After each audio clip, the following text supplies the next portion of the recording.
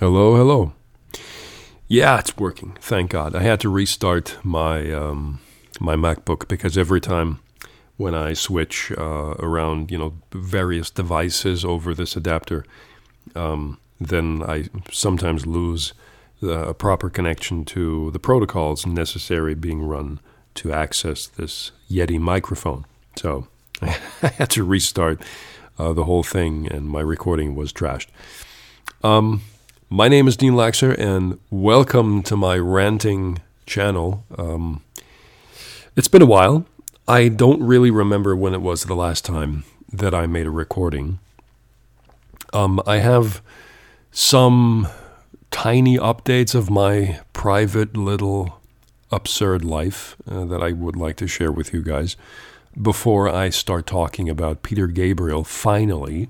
Okay, we had some episodes with, bullshit and various other topics that I just wanted to tear apart. And in the background, I am drinking a whiskey again because I just came from work, okay? For those of you who don't know, I'm working in logistics as a day job. I'm just basically moving items around, cleaning up the storage spaces and stuff like that. And basically, a lot of that work is being done over SAP, so I'm monitoring, certain aspects of my logistical department, let's say. I'm not responsible for everything, just a portion of that building. And that is fun to do because, not because of the work per se, but I have great colleagues, I got to tell you. Ever since I started working in this department, I have always great people to talk to or work with, and lots of topics to talk about. Everyone is a nerd. That's the cool thing. So no matter who I talk to, I have a great conversation. So I do like working there nowadays. So that's a plus. While I'm sitting at home, I have, however, some bad news for, myself, because I received a letter, a real letter on paper, not some fucking email or, some garbage that I don't really want to read about. It was a notification from the retirement insurance company that is basically government funded and government run. When I get older, let's say, if I live that long, first and foremost, I might receive a small package of money every month, my retirement payment, and just settle down somewhere, which is not going to be possible with the money that I make now, which means I am a little bit afraid, actually, for the future, because I don't think I'm going to have much to look out for. I think my future is going to be grim, guys. But that's okay, everybody is responsible for themselves, and I think for now I'm doing fine. But the future might be really expensive, especially now with the current situation that we have, the Ukraine war, COVID, we have a very large economic crisis and a financial problem in Germany, and for now it is even being discussed. I'm not sure how much or how serious this is, but some politicians actually had an idea to force people to work until they're 70 years old. Okay? Not 62, not 65, 70. Imagine that. How is that possible? If you're an office jockey, okay, and you're some kind of keyboard cowboy, you might think that reaching 70 is possible at some point. But everyone else who's working like in construction or doing some other labor job, forget it. They're fucked up when they're 50. At least most of them are, okay? Not like being, sitting in a wheelchair and not capable of working at all or even moving around. No, but they do suffer. They have like medical conditions of all sorts, back pain, shoulder pain, knee pain. And the German government wants those people to keep working till they're 70. Fuck you. I mean, that's like just disrespectful beyond belief. And why did they do that? Well, because retirement money the government-funded system of retirement money. We're not talking about private insurance companies here, just what the government is willing or capable to financially support and carry for the German population. They say it's not possible to finance that, but it is possible to finance an upgrade in military support and, finance war and all that, which is, look, I am totally for the Ukraine side, no doubt. But our future will be a little bit compensated or compressed from that. No, wait a second. I think compensated is the wrong word here. Our future might be hitched, okay? There's not really much for people like us to look out for. So I am thinking more than ever before of leaving the country and going to a different place. I might want to leave the EU at some point. I'm not sure if I'm capable of doing that or even financially, able to carry this kind of shit. But I'd like to leave if I could. I mean, I am capable of the English language, as you know. I am not perfect. I get that. But I think I can get around. Communication is one of the skill that I could probably use. I might learn Spanish at some point because, a colleague of mine is leaving to Spain in a couple of weeks, starting a new life once again, and he's reaching 50 in a couple of years, and he's still moving, he's still rocking and kicking his own ass around and trying to learn this language just to get his family to a better place with better weather conditions, maybe a better financial structure. Who knows? It's kind of funny if you think about it, because most Germans want to stay in Germany. The guy I'm talking about is not a German, by the way. He's actually from the Czech Republic. But he's been around. He also lived in America for a while. And in comparison to my German fellow people, okay, most of them want to stay in Germany because that's all they know. But they like traveling to Spain for vacation. And lots of Germans consider Spain to be their second home. But they're not thinking about leaving to Spain completely. Now, of course, if you would actually go that far and think that millions and millions of Germans would actually move to Spain, I think we would consider that to be, for the Spanish public, a bad idea. I mean, I really don't want to, piss Spanish people off with the typical negative German attitude that we have. So it's okay if a portion of these people actually move to Spain. I'd like to be one of them, but currently, I'm not sure how to do that. I would probably look for a job, first of all, if I could actually do that and get in contact with a company who is willing to give me a chance. That's something to think about. So I will look out for that stuff. I'm gonna search the web for the Spanish market and see what I could do with English alone before I actually get some Spanish skills. But that's just an idea. I mean, I had many ideas in my lifetime. I wanted to move to Taiwan. I can pretty much forget that. I wanted to move to Iceland, but I just don't have the money for it. Finding a job in Iceland, I tried that too for a while. Now I'm just focused on my studies for now and still trying to write this book. But that's a different story.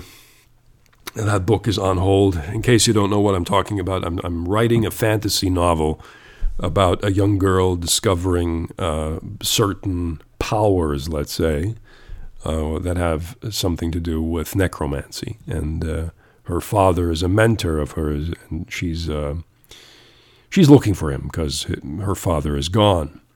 And I established that story pretty well so far. I still have to edit the fuck out of the story, but it's very close to my heart, and I like writing about it and fantasizing how the story might continue in the future. And for the rest of the year, I'm still going to write the first chapter. Not the first chapter, no, the first half of the book. Let's say that's the first element of what actually happens to establish the character, to establish the environment, the story, the family, and the suffering, and some point, and to some degree at least, to make to make maybe the character more believable or relatable, that kind of stuff. And the second half will be about pure fantasy elements, where the character is actually confronted with the facts, with powers and new laws of maybe physics or about death and dying in a different world and not on the planet. But that's something I'm still working on. So it's on shaky legs for now, but I think it's fun nonetheless. So aside from that, I'm while I was talking about this retirement money, I got a mail. Okay, just bear with me here. I'm starting to drink here, so in case you can't follow my story, just bear with me. I received a letter from the government concerning my retirement money, and they said, now listen to this. I am over 40 fucking years old. Okay, I'm 43 now. And I received a letter that says or claims that the government is missing data to evaluate the amount of money that I will receive from the times where I paid into the retirement insurance, let's say. Okay? Most people in Germany, they get, of course, retirement money from the government after you have, fulfilled your duty of working life up to the age of, like 60 something or 65, let's say. And then you could actually access that money and just retire and live your life as long as you can. And no matter where, you could actually move to a different country and then live from that retirement money, if that's financially possible for you. Everyone is a little different. I know people who will get like thousands of euros at every month when they actually go into retirement. That's because they had a better job. Okay, and I'm working in logistics, so I get ass raped with with the amount of money that I make. So when I get retirement money, I won't be able to support myself when I'm older. So that's something I'm worried about. But the government insurance company is actually more concerned about this right now because they're missing data of specific times where I, at least they claim that I did not provide information about my whereabouts, about my occupation, or anything else in that regard, which is ludicrous because they're missing a year, almost an entire year, where I actually went to school, public school, and they didn't know about it? I don't understand that because I was insured over an insurance company that my mom chose back then. I was a member of that insurance company. Of course I was. I know that for a fact, but I don't have the papers for it to show it. But I know that I went to school because I have my degree. This degree is not worth a penny, but I have one. So I have to actually send that stuff to this fraction of bureaucracy bullshit to prove that during those times of 1996 to 1997, I actually went to school. Okay, and I have to fix this because these fucking idiots lost the information somehow. I don't know how, but they need the information to actually evaluate, like I said, the proper sum or amount for my future in the next 25 years, I guess. So that's pretty dull, and many more years are actually missing from times where I was unemployed or I moved away and some shit like that. I had a few jobs in my lifetime. I have to admit I wasn't always working 24/7. I had phases where I just couldn't find a job and was living from, let's say, welfare almost, at least the German version of it. And now I have to back up all this information. I have to look for this shit. And I don't understand why, because everything I touched is government funded or government based. The unemployment money that you receive, the retirement money, or health insurance is also government funded. For fuck's sake, how can they miss this information? How can it be lost? I don't get it. But it pisses me off because it proves once again that the German system is flawed. And it's good that it actually still works. That's true. I mean, health insurance is something that lots of people around the world do not have. But we can be thankful that we have this. But we still have to pay for everything else extra as well, which a lot of people don't talk about. What we don't pay for in Germany is if we actually go to a doctor, to the appointment, and get a diagnosis of sorts. You don't have to pay for that. That is beautiful. That's true. I love this shit. It's good. It's good that it works that way and that we get supported like that. But if you go to the dentist, you got to pay for everything yourself. At least not the appointment and the work that the dentist does. That's all covered. But the materials being used to fix your teeth is something you got to actually pay by yourself. The insurance company or the government insurance, the health insurance, does not pay much for that kind of stuff. Actually, just a tiny, tiny percentage, if anything at all. And if you get like real tooth replacements, we're talking about implants, for example. Oh, forget it. The government is going to fuck you up the ass. What they pay for you is a fraction of the entire sum. And we're talking thousands, sometimes thousands of euros if you want to get your teeth fixed. And I personally would like to do that. I have a private insurance a company that I signed up for a couple of years ago, and I've been paying for that insurance every month, which is, it's not a lot of money, but it's still money that I lose. But I gain at least, some services, and in case I need one or maybe two or more teeth replaced, I hope that this insurance company is not going to fuck me over, and I can get at least 80% or 90% of the expenses paid or covered while I pay everything else. And that's okay, I can deal with that. But paying everything by yourself in Germany, it's almost impossible. It's really, you got to be wealthy beyond belief to actually get all of your teeth fixed properly, okay? We're not talking about fillings here. Fillings are a joke, which you still got to pay yourself mostly, especially when it's about plastic. Anything higher than plastic is almost not affordable. It's just, we're talking about hundreds and hundreds that you need to pay for this shit. I'm not sure what it's like in America. I don't know. I never looked into that kind of stuff. But I do know that it's really expensive in Germany, and it's no fun. But that's a different case, though. So my weekend is going to be partially paperwork and paper wars. So I'm not looking forward to that, but I want to do it when I'm drunk. I think that might be a little bit better. In case you're wondering, I'm drinking a blend this time, not a single malt. I am a huge fan of single malts. Of course I am. I'm also a fan of a good bourbon, but for today, because I just felt like it, I bought a very cheap blend from a store nearby, and it doesn't taste all that bad. It's actually a blend made out of various leftovers of single malts, and most of these recipes are, of course, secrets, and they don't want to reveal the secrets, but for the price you pay, you pay like $12 for this bottle, and the taste is not so bad in the end. But if you can, and you can afford something better, you should. No doubt. You should. But, yeah, so much for that. The whiskey is called Blackstone, by the way.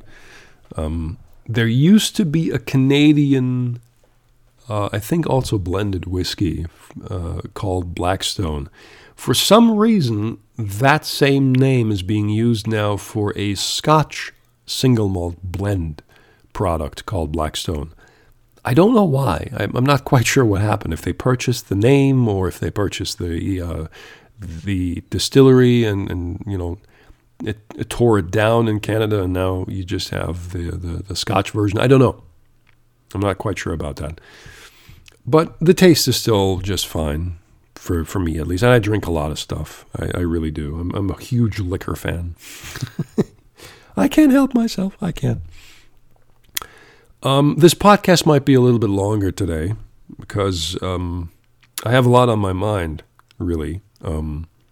I'd like to talk about the TV show Lucifer.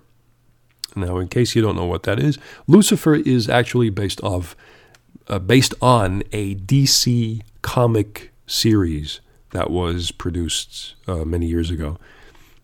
I'm not quite sure when exactly. I'm going to look that up because I'll probably do a separate episode or a separate podcast talking about the Lucifer TV show, because I binged watched the whole fucking shit.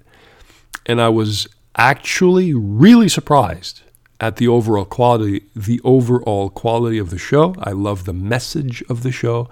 The actor Tom Ellis is just brilliant. He's such a cool guy. I love this guy to death.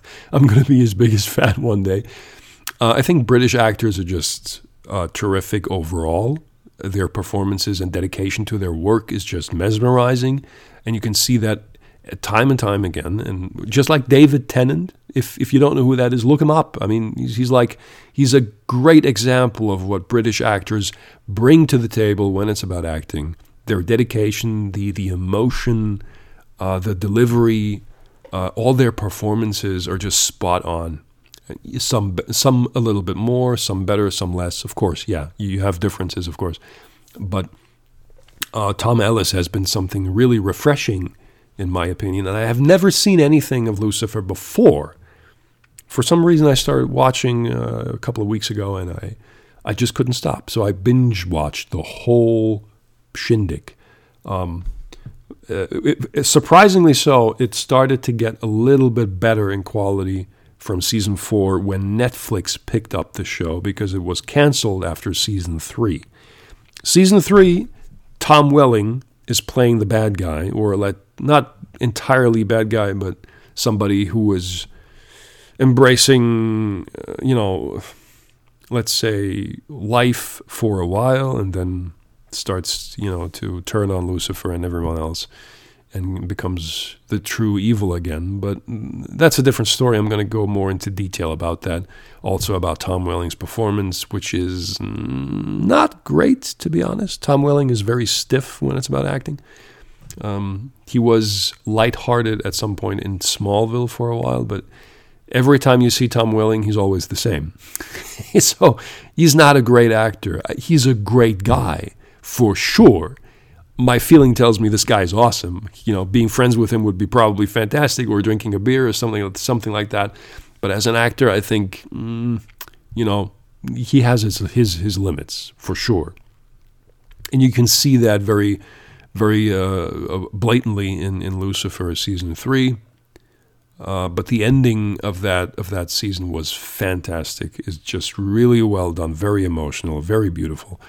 And I couldn't stop watching. Season 4, 5, and 6 are also great, and I think probably the best of the whole show in the end. The funny thing about the show is it starts off as goofy and ludicrous and tongue-in-cheek kind of humor, and meta-humor very much, because Lucifer is like a loose cannon, a loose drinking sexual cannon, and he transforms into a much better, decent being.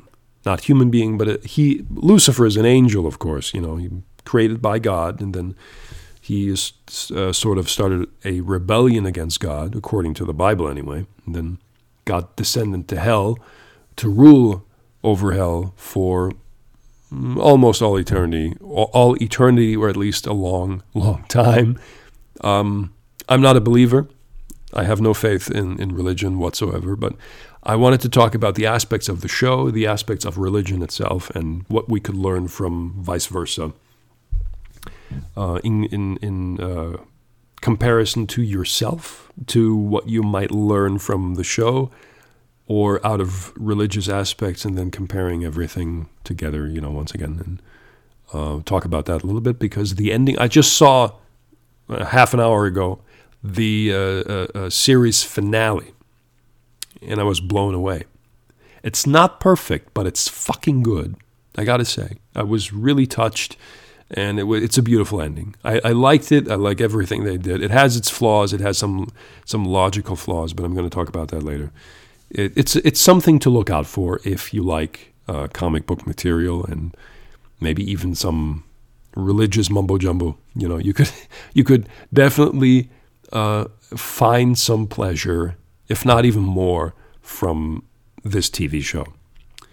But yeah, that's about it. I think everything else is the same old stuff, the same old story. Yeah, I think it's time for Peter Gabriel, and I think we have some good news. In case you haven't noticed or haven't heard or read anything online, Peter Gabriel himself announced that he wanted to release a brand new album at the end of this year, or at least sometime later this year.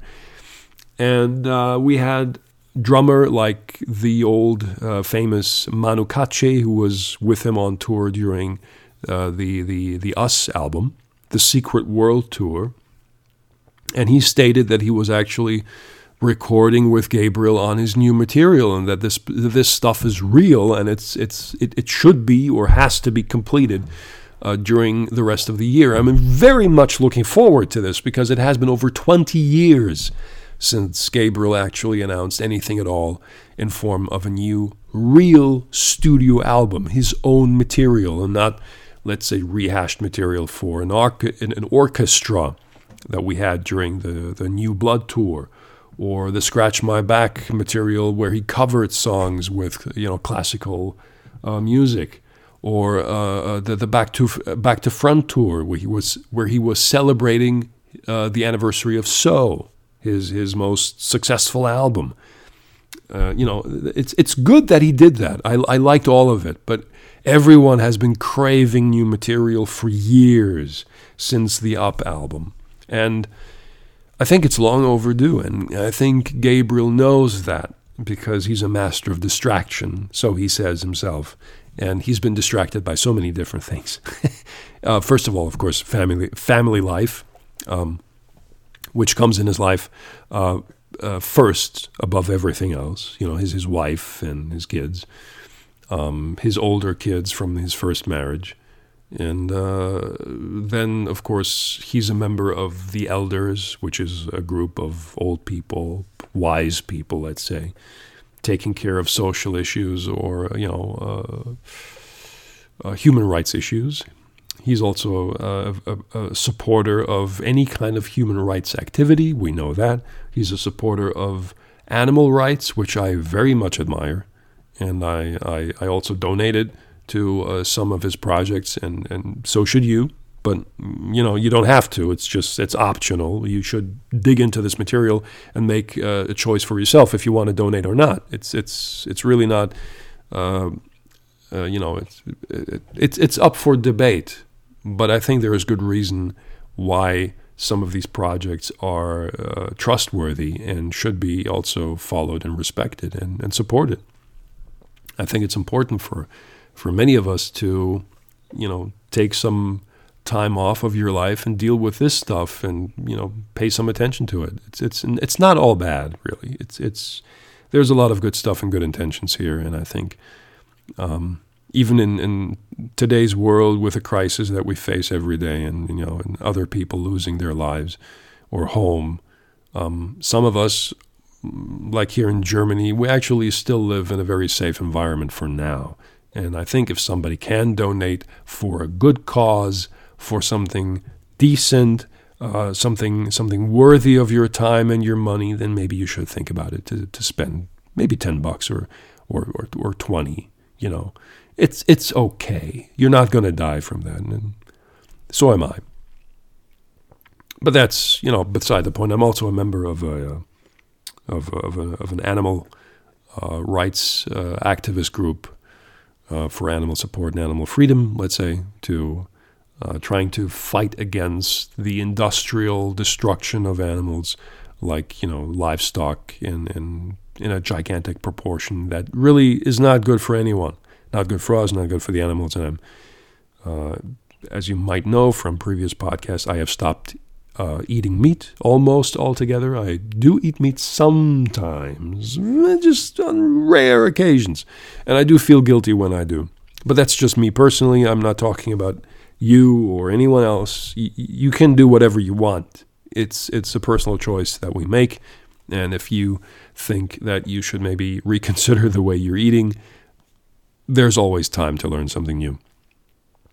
Okay, that's not a must. I'm not a preacher. I'm just, putting it out there that I showed an interest in this material, and it's not a bad idea to consider, maybe just stepping down from consuming meat for a while, or maybe just altogether and go a different route. You don't have to be completely vegan, though.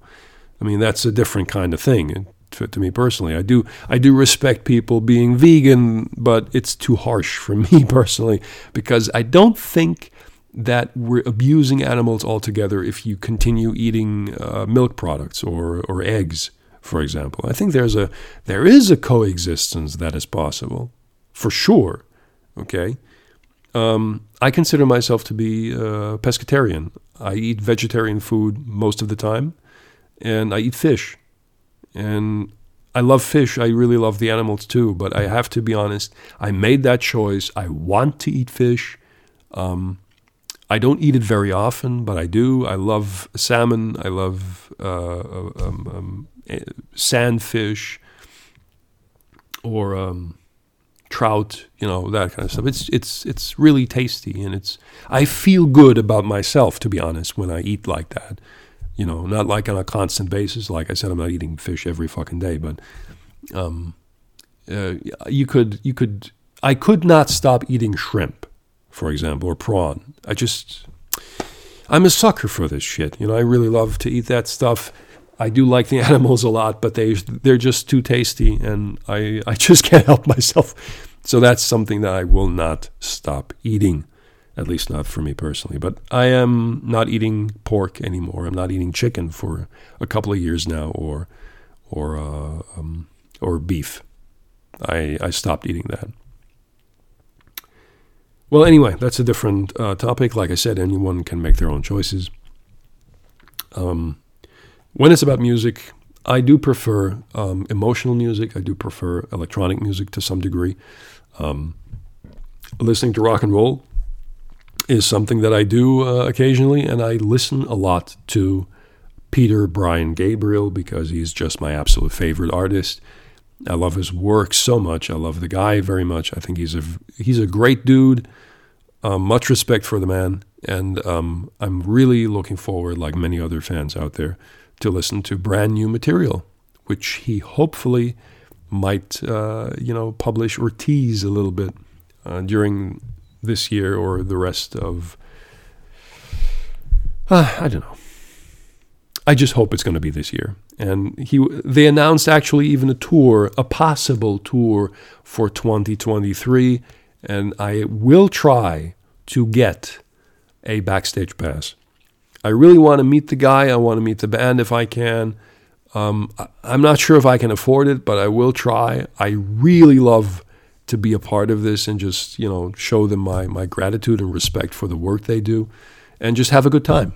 That's all. I'd like to drink a cup of coffee with a man or, maybe a beer. Who knows? But it might be possible that a backstage pass is not possible because of health issues or COVID. So I have to be prepared for that. That is a possibility. But I might get around that somehow. Maybe I can find a way. Maybe it's not going to be so secure or so restricted, let's say, and we all have a chance of purchasing a backstage ticket somehow and be a part of this fantastic music experience. And up until then, I'm going to be talking about his work sometimes. I'd like to talk about some future projects that he did and, wrap it up in one podcast. But for today, I've been talking for over half an hour here.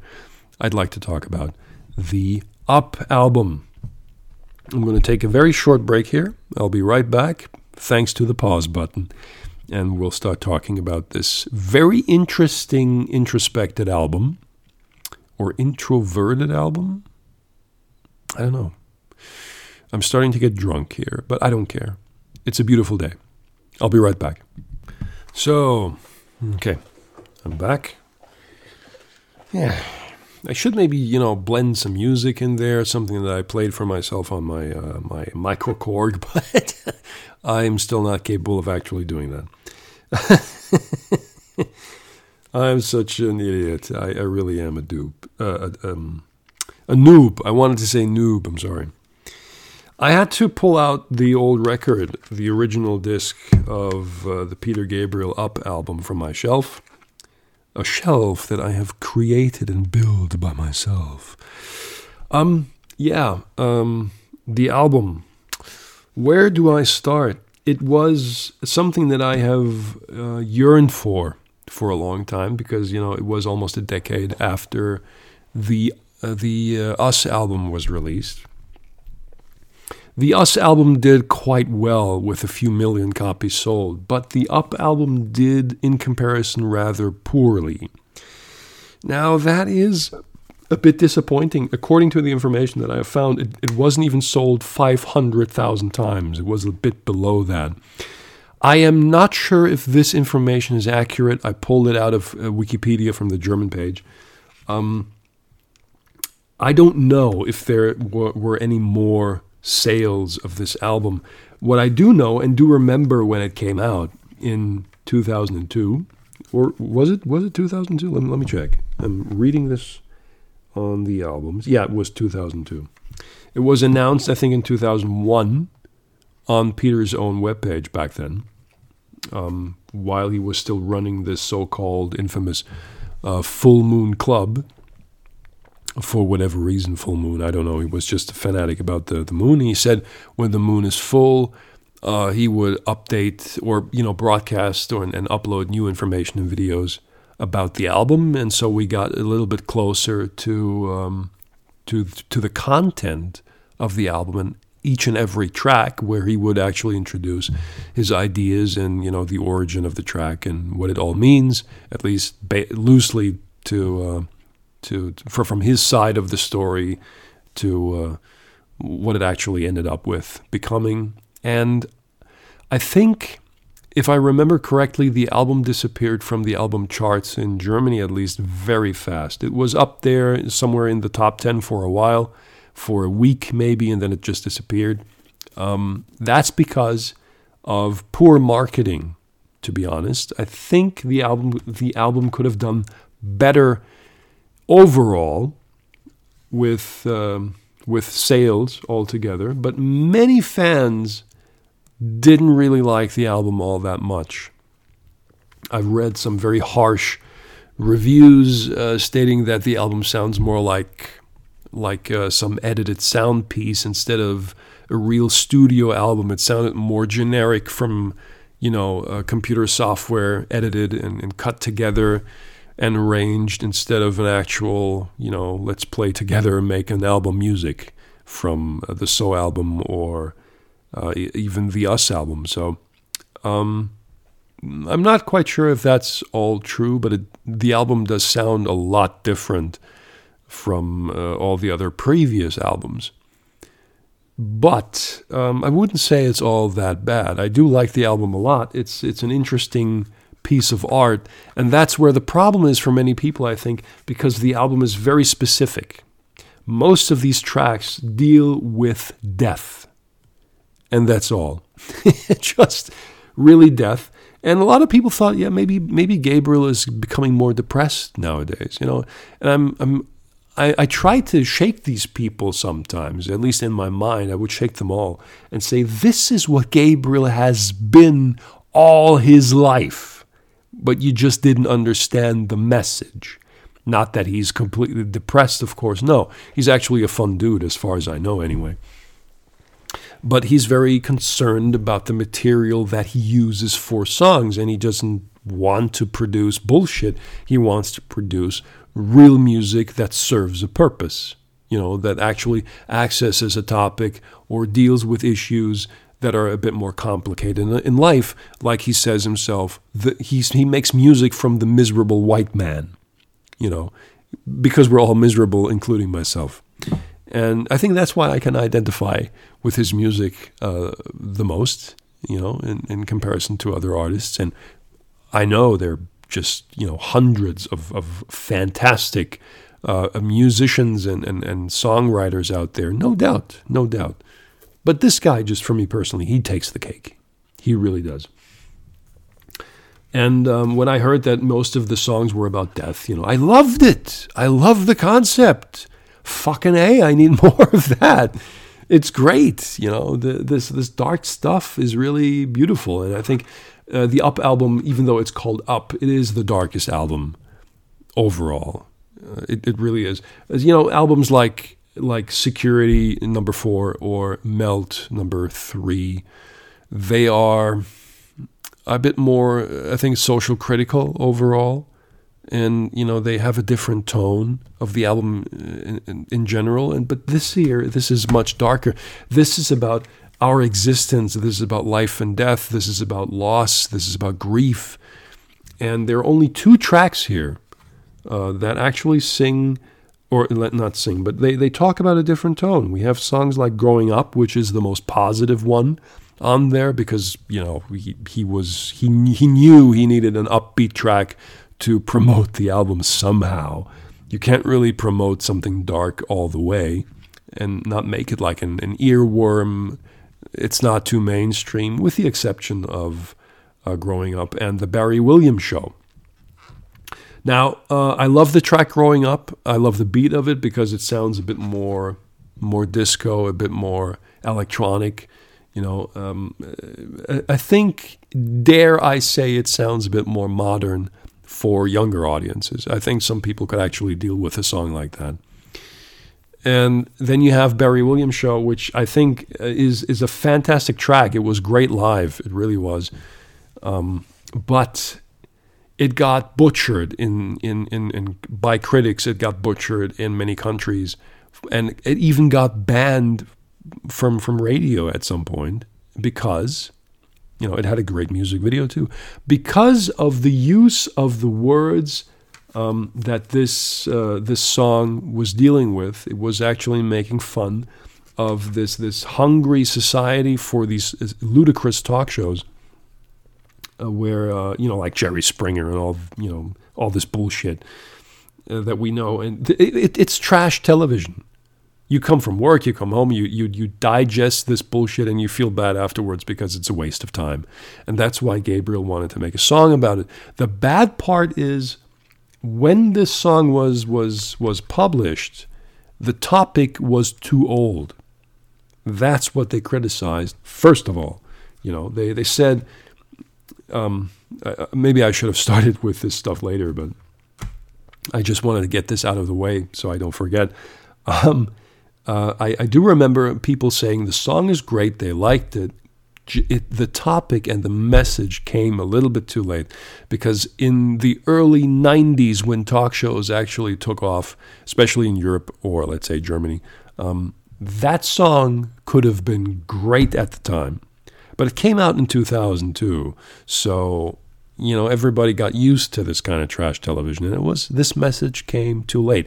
It's not like the track is inaccurate, but nobody really cared much for the message of the song, so it kind of fell under the radar for a while, and then censorship came along the way, and they wanted to ban the song from radio, especially, if I'm not mistaken, I could have sworn even in Great Britain itself the song was banned from radio because of the use of certain words like child molester. Okay? And that's because this kind of stuff, molestation, abuse, this kind of stuff is always being talked about on talk shows over and over again, about rapists, child molesters, this kind of stuff, of course. And, he sings about these topics, or he throws them in there to give you a tone of what it is that we digest in talk shows. That's what he talks about. And the abuse of this kind of power to present the sensation to the TV audience, to make money off of it. That's what this song is actually about. And because he used those words to color the topic, to underline the message, they said, we can't have that on radio. We can't make songs about that. It's not a song about that stuff. It's about the talk show. But that's censorship for you, where just people lose their fucking minds and don't really understand what's at stake here, or what is actually being sung about, okay? So, yeah, you have it there. That's one of those nails in the coffin when less music was being played of the album on TV and radio, that's when the album kind of got flushed down and disappeared from let's say, the mainstream audience into the underground music scene, where the album still did good enough, probably, but when Peter announced he wanted to go live again, 2003, I think, I do remember that I was there in Germany I think it was Bottrop in Germany. I'm not quite sure if that's correct. I don't remember exactly, but I do know it was my first concert of Peter Gabriel ever. And it was the Growing Up tour. Then, of course, it was continued by Still Growing Up, because the tour actually made some good money. It was greatly visited and reviewed by critics worldwide, as far as I know. And that's because, he took a time out. He was gone from the Secret World Tour and became very silent after 1994, and then just disappeared into his own world and, started crafting new music, and then became bald. Sort of, he decided to get rid of all the hair because his hair loss was just growing rapidly and he became very gray. So I think that's when he decided to go completely bald. Something I'm doing now, by the way, because I'm losing hair a lot. Can you hear this when I do this? Wait a minute. Yeah, you can. I'm sorry. That's my glass, my whiskey glass. I put it somewhere else. Yeah, I do remember. I remember live. It was fantastic, and many people came from all over Europe, mostly Europe. Some even from, America and all that, because they wanted to be a part of this movement, this musical masterpiece that he created, and listen to old songs again that he used to play. And especially, songs like Sledgehammer, for sure, or In Your Eyes. The interesting thing is a lot of people forgot about Gabriel. And when he said, I'm going to go on tour again, they wanted to see the old Gabriel again. And I got to tell you, his performance during those days was spot on. It was one of the best you have ever seen. And he was fantastic and energetic and energizing during the So Tour, for sure, which was the absolute height and pinnacle of his career. We can all agree on that. And the Secret World Tour, based on the Us album, or promoting the Us album, was also maybe for a lot of people better, at least performance-wise. Better, not for every song, mind you. Some people criticize his performance on Digging in the Dirt, that it sounded a bit shaky and not as vibrant and energetic like the album version. But it got better over the years. I think Digging in the Dirt was stronger during the Growing Up tours, performance-wise, than during the Secret World Tour. But that's just me personally. It's not that anything is bad about that. I just noticed a change, and I noticed some progress there, or how the song or his performance evolved over the years, so to speak. But enough about that. Let's dive into the album itself, yeah? The album starts with a track that surprised a lot of people. It was just called Darkness. And it was also the first song that Gabriel promoted and introduced on his website back then, by saying that the song was about addressing fear that we all have in our lives, based on an event or based on experiences that we had as a child, mostly, for most of us anyway, where we deal with fear for the very first time. Maybe fear of darkness itself, fear of the unknown, fear of a monster in your closet or under the bed, fear of loss, fear of rejection, failure, that kind of stuff. And it's all packed in there, where Peter sings about, of course, fear of rejection, or fear of being misunderstood, or fear of loving women and men, fear of everything that has something to do with social contacts. Surprisingly so, which I think most of us can actually identify and understand. And I personally can. I deal with fear every day in my own way, and I have been looking for therapy wait a minute. I have been looking for therapy for a couple of weeks now. Thinking about that, at least. I wanted to talk to a therapist about my own personal problems and experiences and, and issues. Yeah, we all have issues, for God's sakes.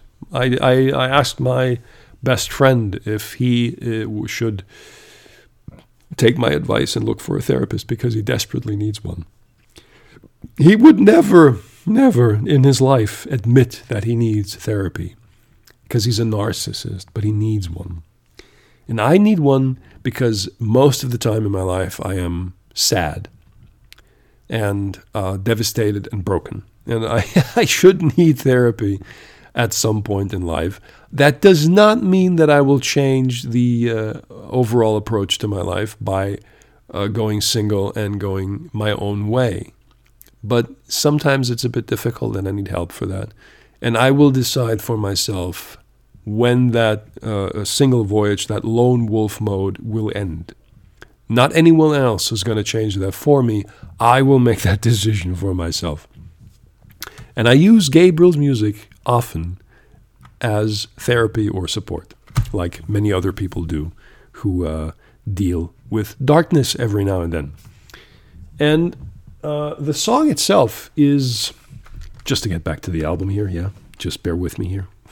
We're 50 minutes in. I'm not even done by a long shot. It starts quiet by just playing a few notes, and all of a sudden it smashes the audio up really, really high with an interesting guitar riff and sound like guitar bashing, I would almost say. Something that you don't hear from other musicians very, very much. And that's what I love about Gabriel, because you're always in for a treat. You're always in for a surprise when a new album hits the market or when he creates something new entirely. And this is a kind of guitar play that David Rhodes and Tony Levin bring up for Gabriel to actually craft what he was looking for. It's really powerful. The great thing about the song is it delivers the powerful, loud message when about fear itself, and then it calms down to a very quiet piece of piano and piano and guitar basically in the background, where you can just feel the conclusion or the voyage through that darkness and the understanding of why it was dark and what it was that we're afraid of, or what he was afraid of in the song. And this roller coaster ride up and down through this track is very energizing, very entertaining. For some, maybe not entertaining enough, because it's a very long track. Most of his songs are very long in general, like over 5 or 6 minutes. Darkness is not a mainstream song by far. Darkness is really a masterpiece of art, especially when you consider the fact that it's been dealing about fear. And the message of the song is really that you should be, or you will be at some point, if you keep working on it, in control of your fear before your fear takes control of you. And that's basically it. And that's a beautiful message. I love this song. I think it's a fantastic track. It's not something to dance to, for sure, okay? This is something that you witness the song. It's like you have to embrace the message, or you cannot deal with the song entirely. At least that's what I personally feel when I listen to a track like that. I can't listen to the song very often, or all the time. Of course not. It's a very special one. It's when I feel down and I feel like I'm trapped somehow in my own problems and my fear, I listen to this track. I really do. And it gives me hope, even if I don't believe in hope. But I certainly understand that I need hope in that moment to maybe see some light at the end of a dark tunnel and just move forward like we all do, like we have to. There's no other choice. You can't go backwards. You can only go forward. And that's something that I think this this track and the overall album promotes and tries to deliver, I think. And once Darkness is over, you instantly bump into Growing Up, which is consequently also about death in the end. I mean, Darkness is not so much about death, really. Darkness can be about death if you believe personally that it touches a topic or a subject that is very close to you. Then, of course, it does. Like, fear of losing someone. But there is a track on here that deals with that as well, where it's specifically with the loss of a human being. There are more tracks than one, but we'll get there. We'll get there.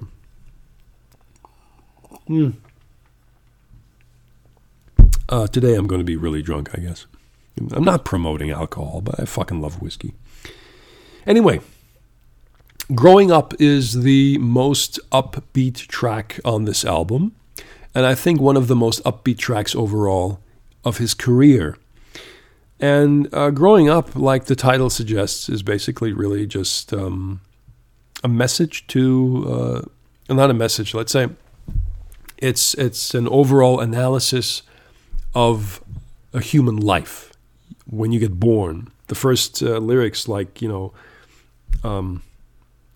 where he describes that you're lying in a warm, a purse of some sort, which is the womb of a woman. And then you have this sensation of waves kicking in, which is actual birth in the end. When you get these contractions. Not everyone, but women get these contractions. I don't get contractions unless I have to go to the toilet, and that's a different story. But in this case, we're talking about a woman giving birth, about life. And then, taking this role and then growing up into a different phase, when you reach puberty, when you become an adult, when you grow old, when you just move forward in this interesting voyage that we all share, that we all experience. And the song is basically a promotion for life, even though the album itself is very dark. So in contrast to everything else, this is probably the most positive song about life in general, about the voyage that we all face. And you have interesting aspects here in the song. I'd like to, if I find the lyrics here in this booklet, no, I do not find them here. I see lots of nice pictures. There are no lyrics. I didn't even know that. Why am I reading this? What the hell? Anyway, and I think one of the final verses of the song, he sings about the name that he chose. There's on the table there's a detailed drawing, and on the drawing is the name I took. Now, when I listen to that, I cannot help but think of reincarnation. Now, the reason why I say this, and I think that Gabriel also touches in his private life this topic every now and then, is because I think the song says that we chose this. It might be possible that we choose what kind of life we want to live before we actually get born. Now, this is a spiritual one. I'm not a strong believer in, heaven or hell or gods or any kind of stuff like that. I personally find it ludicrous for the most part. But I do have to believe, or not believe, but I do assume that there might be a system after death that we're not completely sure about, where we have no knowledge of. I don't think it has much to do with Christ or God or stuff like that. It's just, you have to put religion aside to maybe get a glimpse or an understanding of what possibly could lie ahead in the afterlife, what that might be, And just assuming that some religions, like Buddhism, might possibly be correct with that. If there is a chance for reincarnation, then what would be the purpose of a higher being forcing you down to earth and giving you the life of an ant or a monkey or a dog or a human once again? to, just take another voyage to collect experience because the higher being, this divine being, says so. That makes no sense. I'm sorry, it doesn't. It makes more sense if you, let's say, just for a moment, you assume that the soul is real. I'm not saying it is. I'm just assuming that, as an example, all this information that we collect as a human being, the experiences, the essence of life for you as an individual subjectively, what if that information gets transferred to another plane of existence? That means everything that you collect on Earth from all the lives that you had can be stored somewhere. Maybe in yourself as an entity, where you don't have access to it when you get reborn as person number 15 or 16 or 112. And when you die, maybe I could imagine, if you go into a comic book universe, let's say, you could actually access all that information again and reevaluate your experiences. And you ask yourself, is there something missing? Is there something I'd like to experience again? Then you go back to Earth and experience that. That would also explain why some would like to experience the negativity of life. Let's say being a victim, being abused, being murdered, being shot to bits and pieces during war, or suffering a horrible accident, or other kinds of existences, other kinds of suffering on Earth that maybe some people would like to volunteer to experience. That is not a theory, that's just a hypothesis that I'm pushing out there, far-fetched into fantasy land. Yes, I understand that. But it does make, for me personally, more sense if we could actually choose those paths and experience that for ourselves. It doesn't make much sense when you think about the entire population just growing and getting bigger and bigger and bigger. Where do all these experiences and souls come from? That's where the logic loses itself. But if you think about that, you have maybe the possibility to revisit Earth or other planets and gather more experiences overall because you want to. That would be cool. You could actually really live multiple lives and learn a thing or two here and there on different societies, different worlds, different planes of existence, and just keep on moving and evolving from that. That would be cool. I'd really like to see that. And I think that this piece, this part of the song, this part of the lyric where he says, "That is the name I chose." The name he chose means, for me, I'm not sure if that's correct what he says, what he believes, or what he was thinking about when writing the song, but I think there is a message here that says that this part of my existence was something I wanted to experience, and I chose that life. That's what he maybe meant when he said, "That's the name I chose." From the drawing, the detailed drawing is the path of his life that he engineered, or at least, helped push to some degree. I could be wrong. It could mean something completely else. I know that. It's just my personal interpretation of the lyric. And I went way deep in this material, I think more than I should. But I think you understand what I'm talking about. Nonetheless, growing up is fantastic. It was live. It was a blast when he was jumping around in this gigantic inflated Zorb ball. In case you don't know what that is, I think, if I'm not mistaken, it's called Zorb with a Z. It's really just a gigantic ball that has like one layer of air and a layer in the middle, in the center of the ball, where you can climb in there and grab some handles, and you can just roll around with that ball. You can roll around with it yourself, or you can use it while walking and using the ball itself as a propulsion system to move around, like a gigantic tire. And I think he did that in Italy.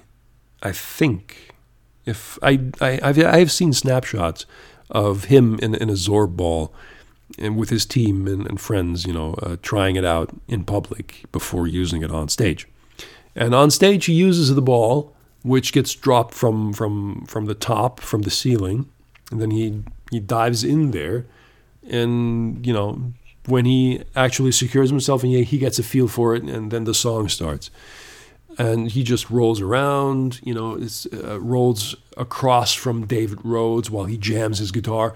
And Gabriel is jumping up and down every now and then when certain parts of the song are being played, especially the bass, It's a sight to behold. I'm glad I saw it live. I always look back at it with a tear of joy in my eye. It was really great. The third track is Sky Blue.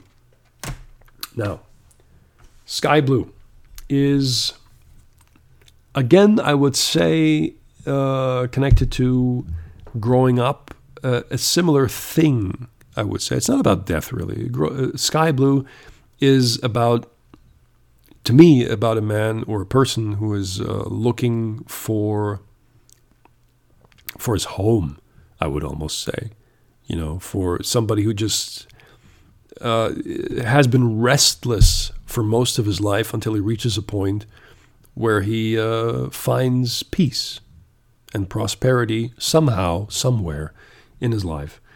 And what I find interesting is Gabriel said that he worked for years and years on this track, and during the completion of the Up album, he said his song was finally complete and he wanted to share it with the world.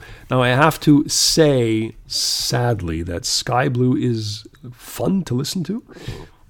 It is beautiful, but it's not really that good in comparison to other songs like San Jacinto or Mercy Street or In Your Eyes. It sounds too generic in comparison to those songs. It could have been better, in my opinion. I'm not the biggest supporter of Sky Blue. It is a good song, but it could be better. That's what I'm saying. It's the ending of Sky Blue is being accompanied by the chanting and singing of the Blind Boys of Alabama. I think that's what they're called. It's a group of Afro-American people, all blind, and they sing beautifully. They really do. And I think they were a part of the live performance at some point. In Germany, when I saw the tour, they were not present, unfortunately. Sky Blue, it ends with their singing together with Gabriel, just chanting away. And it's one of the best parts of the song, that's true. But the overall message, I think, of the song is okay. It's to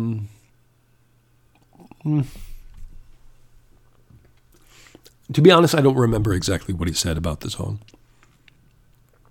But I think from my personal point of view, from what I think subjectively the song means, it's really about the voyage of a human being until he finds a place where he can settle down. That's basically what I understand from it. And the reason why I don't find this song to be as powerful as many of his other songs is it could have been stylistically, artistically, maybe a bit more vibrant and dynamic in its arrangement. I find it sometimes even a little bit boring to listen to. I have to be in the mood to listen to that. You can't compare a track like that with songs like Red Rain or even Darkness, okay?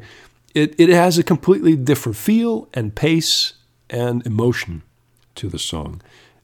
It's not as powerful as it could be. It is good. I do like that Gabriel did the track. I just wish he could have put a bit something else in there, like an extra punch, if you know what I mean. It's very hard to explain. You have to listen to it for yourself and make your decision if I'm right or wrong, if you think that the song even means something completely different. I don't know. I'd like to skip that track, though, and go to No Way Out, which is consequently an ultimate song about death and about a person dying, or many people dying, depending on where you actually stand. when he sings in the beginning, a circle bound.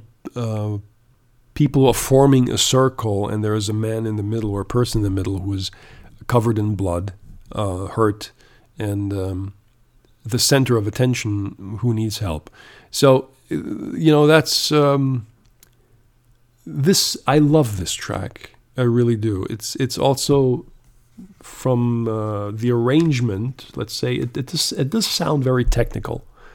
Like it's just been mixed, but not really played live. It's been more not played in the studio as one take. It's like it just sounds like it's been mixed in the studio. Like many different forms of music being thrown together, like let's say David Guetta would do. Now I do believe that Gabriel is still a lot better in that regard than good old David Guetta, but you get my point, I think. But the tone and the mood of the track are just beautiful. When he starts singing very loud and emotional, "Don't leave," "Don't leave me, don't leave us. There's no way out for you. You cannot leave." It is a beautiful take on the fact that even people like superstars have to face the consequence of life, that sometimes people just leave and they die from disease, they die from old age, they die from accidents or even violent deaths, unfortunately. Then we have to deal with that.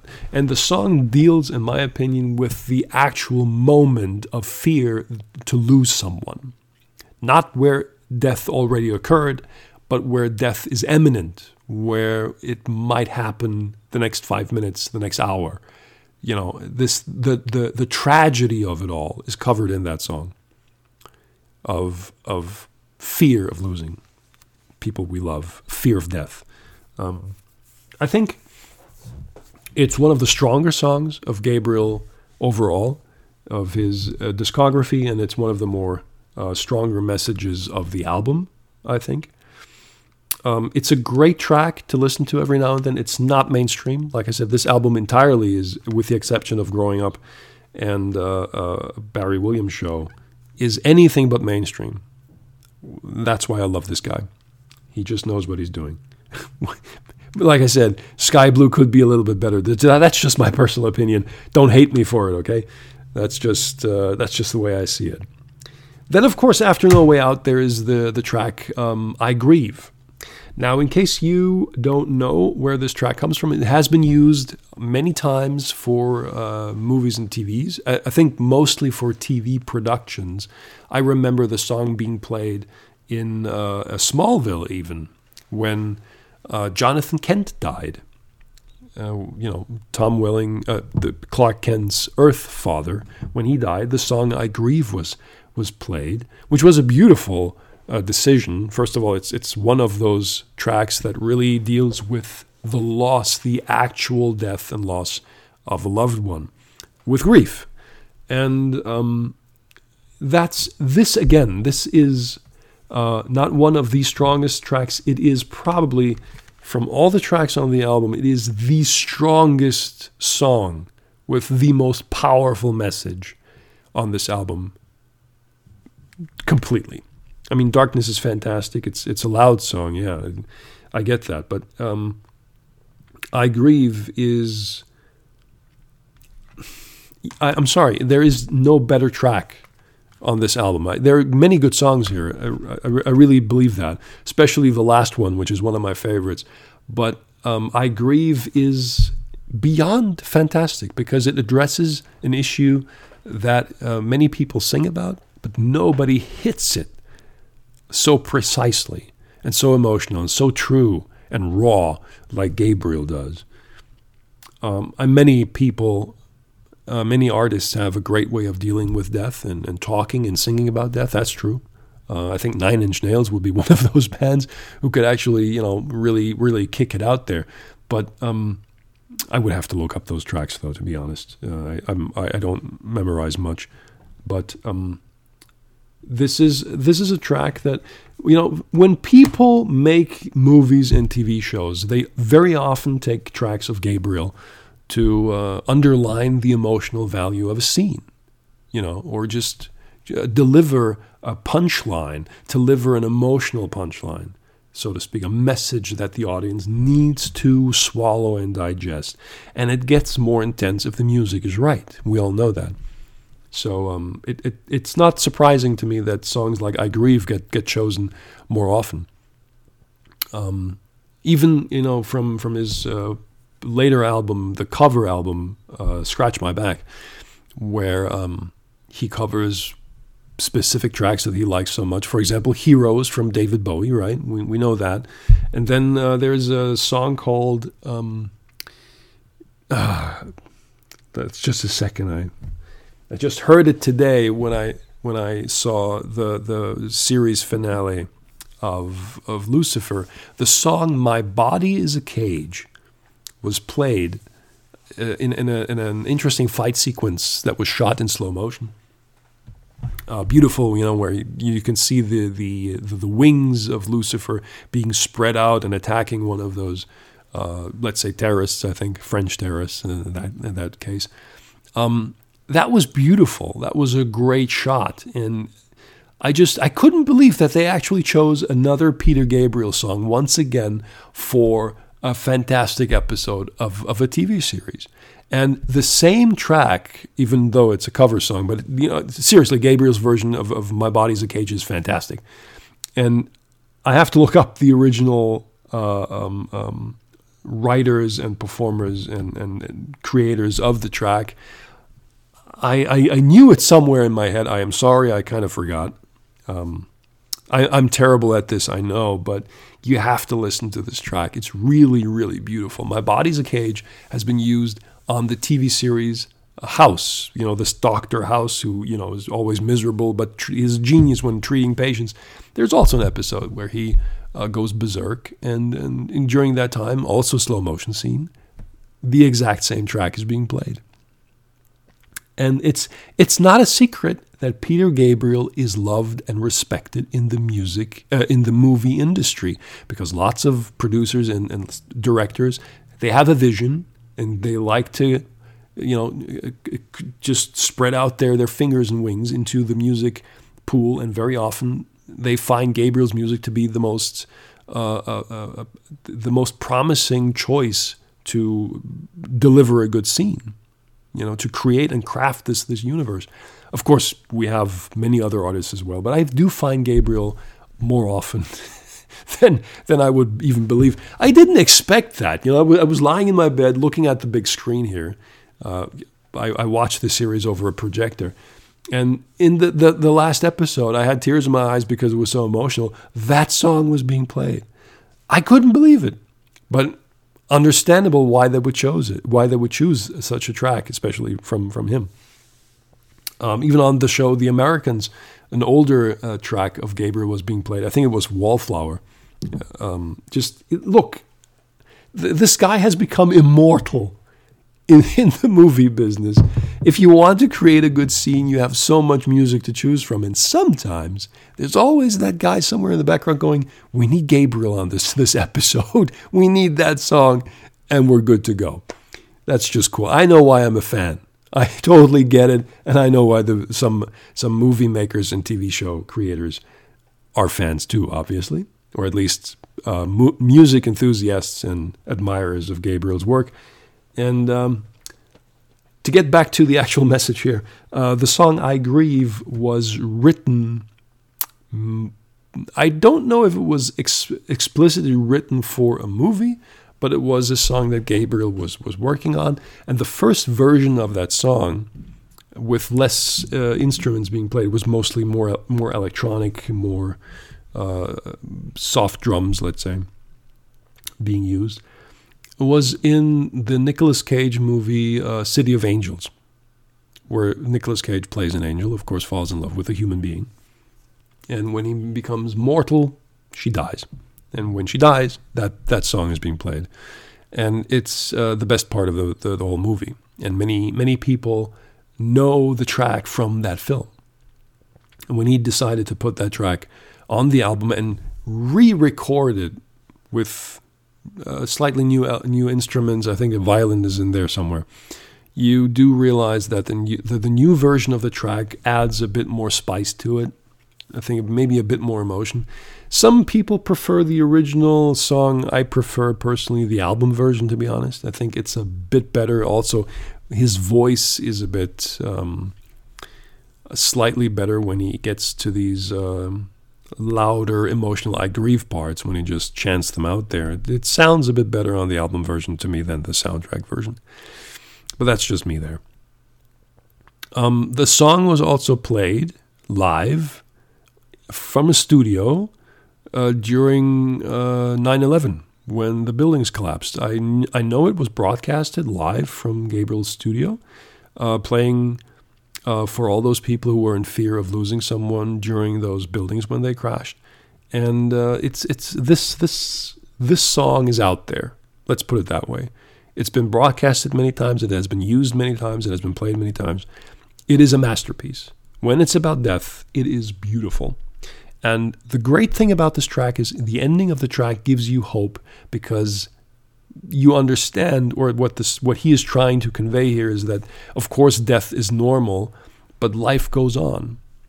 Life goes on and on and on and on is basically the last message of the song, and a part of the lyric, of course. And it goes on everywhere we see, in the ashes, in the dust, in dogs and cats and flies and rats, and he's right. Of course, life goes on. We know it, but it's sometimes hard to accept. It's like somebody said, you have to go through the darkness in order to see the light. It doesn't work otherwise.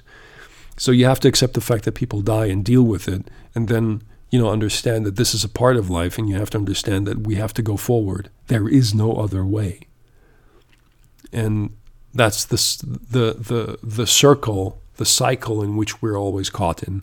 And it's I don't have to talk too much about this. I did already. I talked way too much. You know what I mean. You know what the song means. If you don't like it, it's fine. I get that. It's a very dark and touchy one.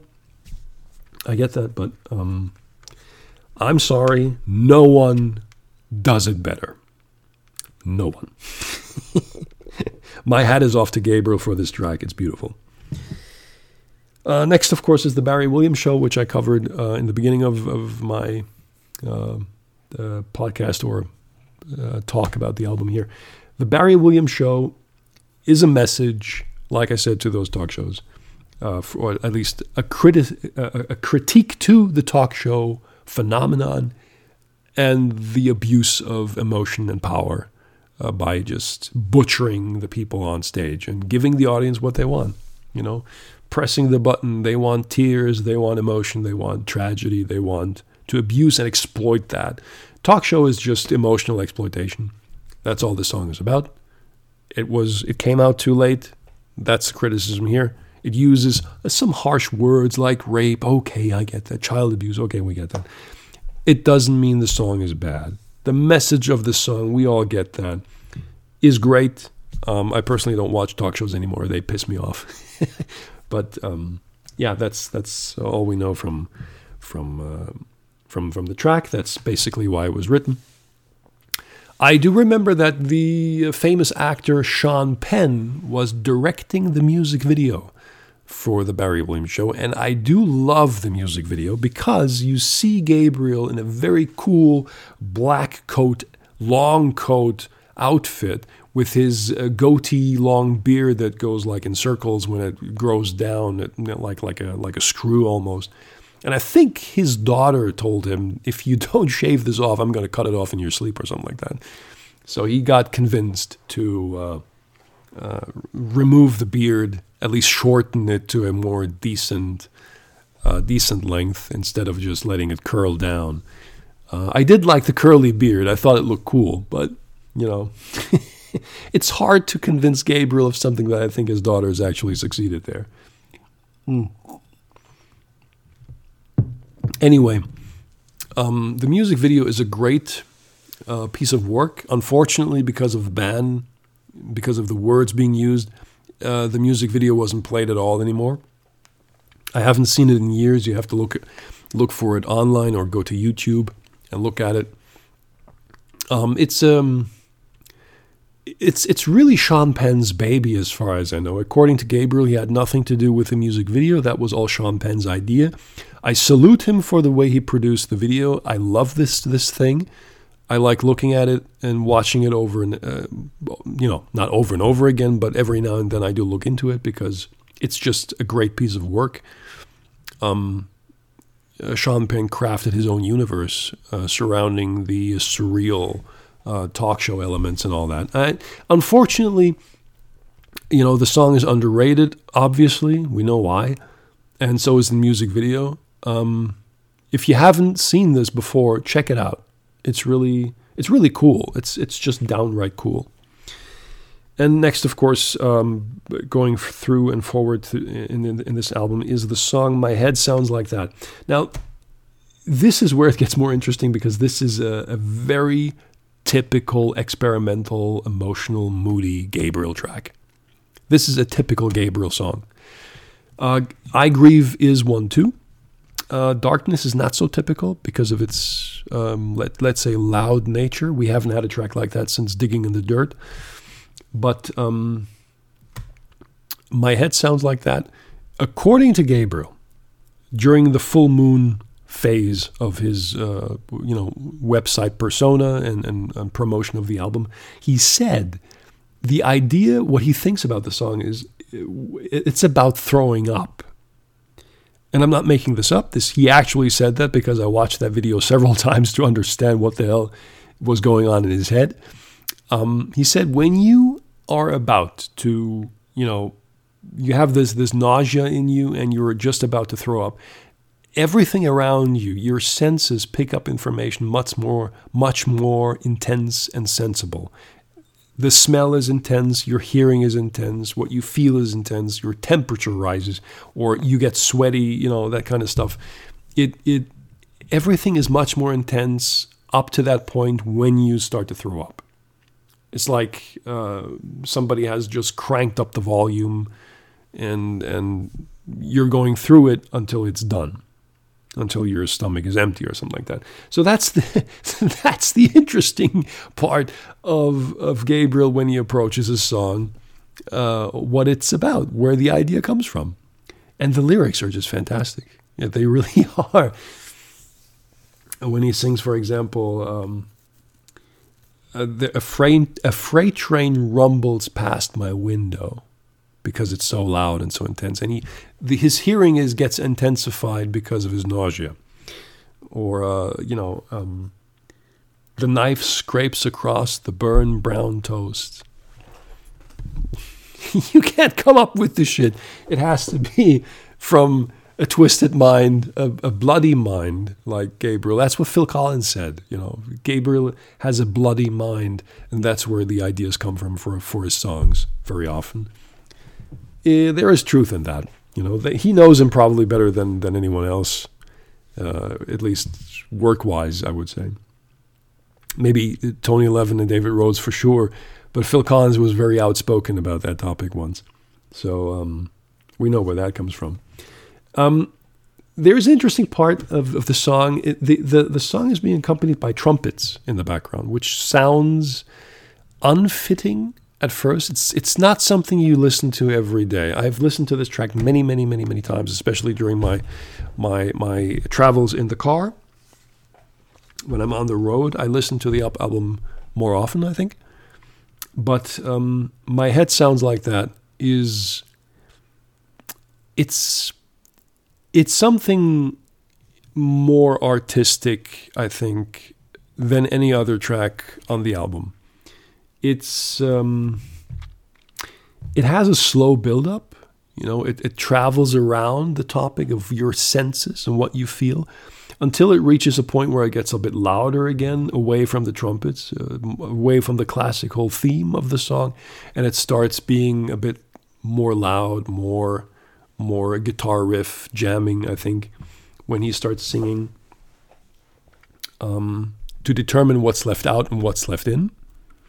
He repeats that a couple of times until he jumps back into the previous mood of the song, including the trumpets being played. So it's not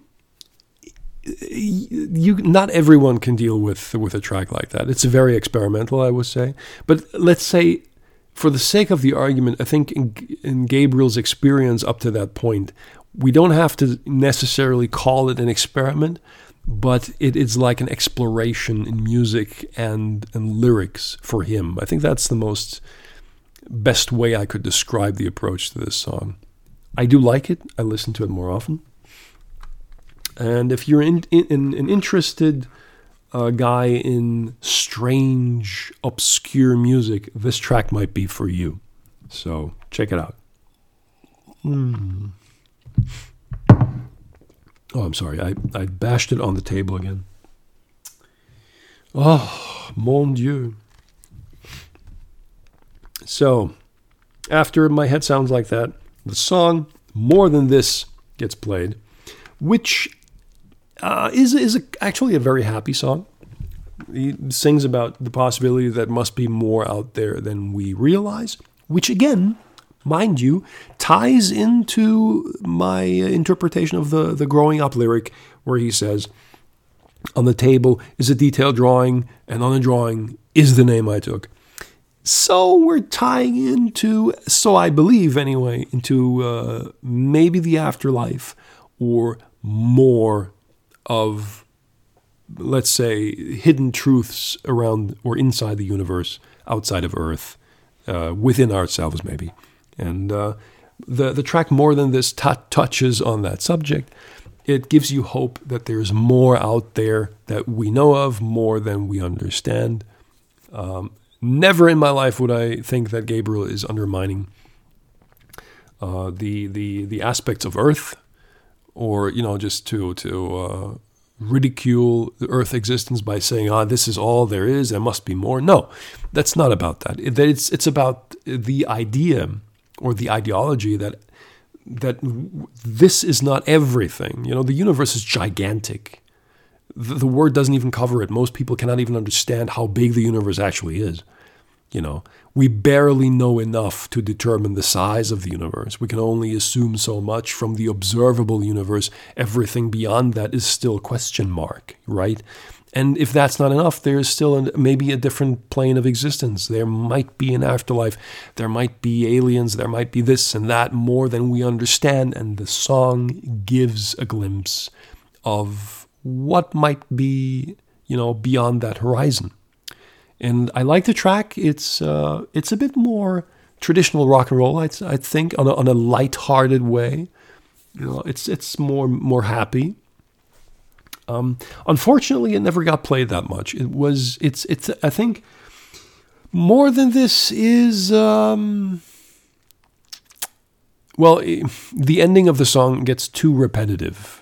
It could have been shorter in that regard, because they keep on singing more than this, more than this, more than this. But the sound being played in the background, the guitar riff, the overall tune and mood of the song is fantastic. But the lyrics could have been, in that regard, maybe a bit shorter or played differently. That's true. There was a lot of criticism from fans towards the ending of that song. Some people can't listen to it. Live, it's beautiful, but the overall message is that this life is not everything. There is more. There will be more. There has to be more. We're not here by ourselves. This is not it. Even if you die, it's not it. That's what I think the song is trying to get across. Among other things, of course, it's not just that, but it's a good addition to the album. It does touch on the subject of death to some degree, so I will have to say it belongs to the category of the other songs as well, with a more happy and lighthearted tune and some hope, of course. Oh, we love hope, don't we? So you might want to check this out if you're interested. Then comes Signal to Noise. I would say right next to I Grieve, it is the second strongest track, because Signal to Noise, well, for me personally, I think Signal to Noise is a very good message to the overall problematic way that the people live on the planet and treat each other, with starting from misinformation to war to violence of all kinds, of abuse, and just the fact that some people like to bring others down, oppression, that kind of stuff. And it might be possible that the song is conveying that feeling here in the message, in the lyrics.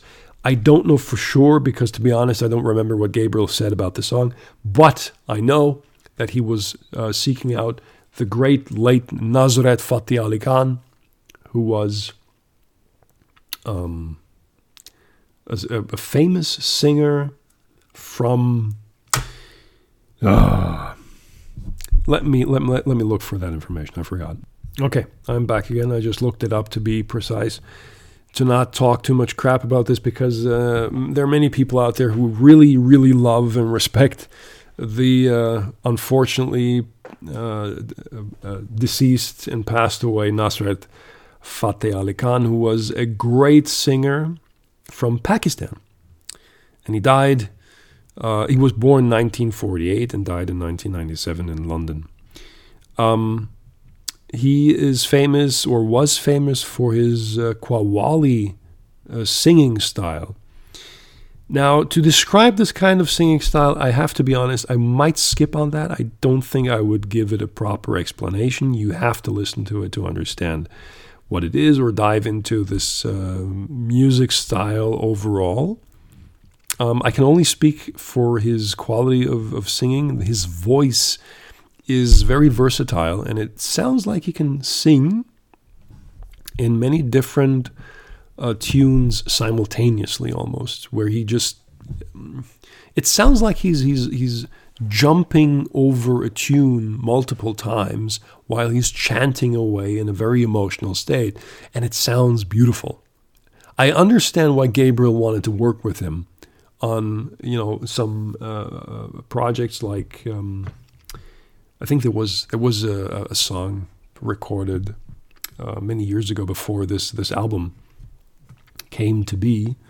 Maybe not too long ago. I think it was still in the 90s, about the movie Natural Born Killers, and there was a track being played there where I think Gabriel did the synthesizers, and Nusrat Fateh Ali Khan was the one singing, of course, and it's a very powerful track. And it's also available on the album PG, which is basically an album of movie songs that he created or co-created for movie projects. And I bought the album, of course I did. I had to. There are many good tracks on there, even one unreleased one. We're going to talk about that maybe sometime in the future. But good old Nusrat Fateh Ali Khan was a part of that project, and became consequently a very important vocal singer on or performer on the song Signal to Noise. Turn up the signal and wipe out the noise was the last, or one of the last verses on the song, where Gabriel really, closes up the message of the song, and then becomes very epic in performance. Maybe not for him personally while singing, but the build-up of the song, where an orchestra is being played in the background, carrying the emotional value and epicness of the song, is one of the strong suits of the entire album, and of course of this track. And I think it's also being played in TV shows and movies sometimes. I don't really know exactly where, but I know that it was used once. I have to look that up where it was. I don't know everything, guys. I am drinking too much whiskey tonight to actually give you all those informations. But it doesn't matter. I'm really just happy that I can actually share my love for the music with you guys, in case you feel the same way, or if even if not, it doesn't matter. You might still want to dive into this kind of music. I would very much recommend it to you. Signal to Noise is live, great. My personal favorite was there was a live performance before the Up album came out, together with not Nazareth Fateh Ali Khan. It was his friend Youssou N'Dour, and I think it was during the tour of. I think it wasn't WOMAD Festival. It wasn't that. I think it was something like Amnesty International or some beneficial concert, I think. And Gabriel and Youssou N'Dour were a part of that, and they performed Signal to Noise for the first time ever live, and I think In Your Eyes, and Shaking the Tree, I think, too. That version back then, the performance and the in the end, wipe out the noise when he starts screaming that at the end of his live performance. That's breathtaking. That is so powerful. That is, for me personally, my favorite version of the song. If I don't forget, I'm gonna share the link to a YouTube video where you can actually listen to that. It's really. You have to see it. You have to see it to believe it, then you maybe understand what I'm talking about. Okay, let's close this up. We're almost in 1 hour 42, almost. Jesus, I'm so sorry for talking so much. I hope you don't mind. The last song on the album, which is ultimately one of my favorite tracks because it is about dying again, yes, is called The Drop. And I remember that Peter Gabriel was reluctant to add the track and the recording on the album because he said it wasn't as clean as he would hoped to be, because there was a ceiling fan that could be heard somewhere in the background a little bit, some hissing sound maybe. Personally, I barely notice it. I don't even know if I've noticed any disturbance in that track at all. All you hear is a solo piano piece of Gabriel singing very softly about how the lights go out in your brain, how he sings being on the fuselage in a plane, looking out to the ground below, to the cities, and that all the lights are going out. That's like it could be when you die, that the lights go out and you start, that you're fading away into nothingness or maybe into something else. The tone and mood of this song is typical for Gabriel. It really is. It's one of those songs that they have to spring out of his mind at some point in life. And he's really a master at performing this kind of music and this level of integrity and sadness almost. Even though the track isn't that sad to begin with. It sounds like it, but in the end, it's just like you have to accept the fact that you die, right? There's nothing you can do about it. And when it happens, it is ultimately a typical part of life and ultimately something positive in the end, even though it is painful. It brings grief and suffering to those who are left behind, sometimes for the person who is about to die too. Not always, mind you. Some people are actually glad that they can die. But no matter what the circumstances may be, this song touches the absolute raw truth about just shutting off, just being gone. You press the button and you're dead. You gasp your last breath, and that's it. That's all it is. That's the message in the song, and I think the way he has written it, the way it is performed, is perfect. Is just downright perfect for the topic, and it closes the album to a very soft, touching truth, let's say. The last message before the album is completed, and yeah, that's the experience of the Up album. That's just, it's really a piece of art more than anything else. It's not just a typical studio album; it's an art piece. I know I've said this many times about other albums, especially for the Us album, which is very emotional, based on the experiences and emotional issues that Gabriel had to endure during that time. He was also in therapy during that time. He might still be in therapy, I don't know. But the Up album is a conclusion of his thinking and rambling about, well, dying in the end, Maybe not on purpose, maybe it just happened accidentally. I think he was even surprised by himself that there is so much death on the album, so much darkness. But that's why I love him. He's just a sweet guy. Okay, guys, that's it. I will take my last sip of this glass before I refill it with my cheap whiskey. I'm sorry for talking so much this time. I just feel slightly happy and excited, emotionally very touched about the series finale of Lucifer, and a bit overwhelmed by my paperwork that lies in front of me. I've been pushing this around for a while. I have to get to it before doing more artwork. And I will be back with some artwork sometime in the future. I think maybe at the end of this month for a good reason. I'm going to show you why. It's about the portrait that I started for a friend, and it's almost complete. I'll be back with that message, I think. Anyway, I hope you I hope you didn't fall asleep, and if you did, I hope that it was because of my soothing voice and not because of a boring topic called Peter Gabriel's music. I certainly hope not. I wish you guys all the best. Stay safe, stay healthy, enjoy life a little bit, enjoy each other's company, some good food and a whiskey, and I will be back hopefully soon enough. Take care, have fun with Gabriel and other music, and bye-bye.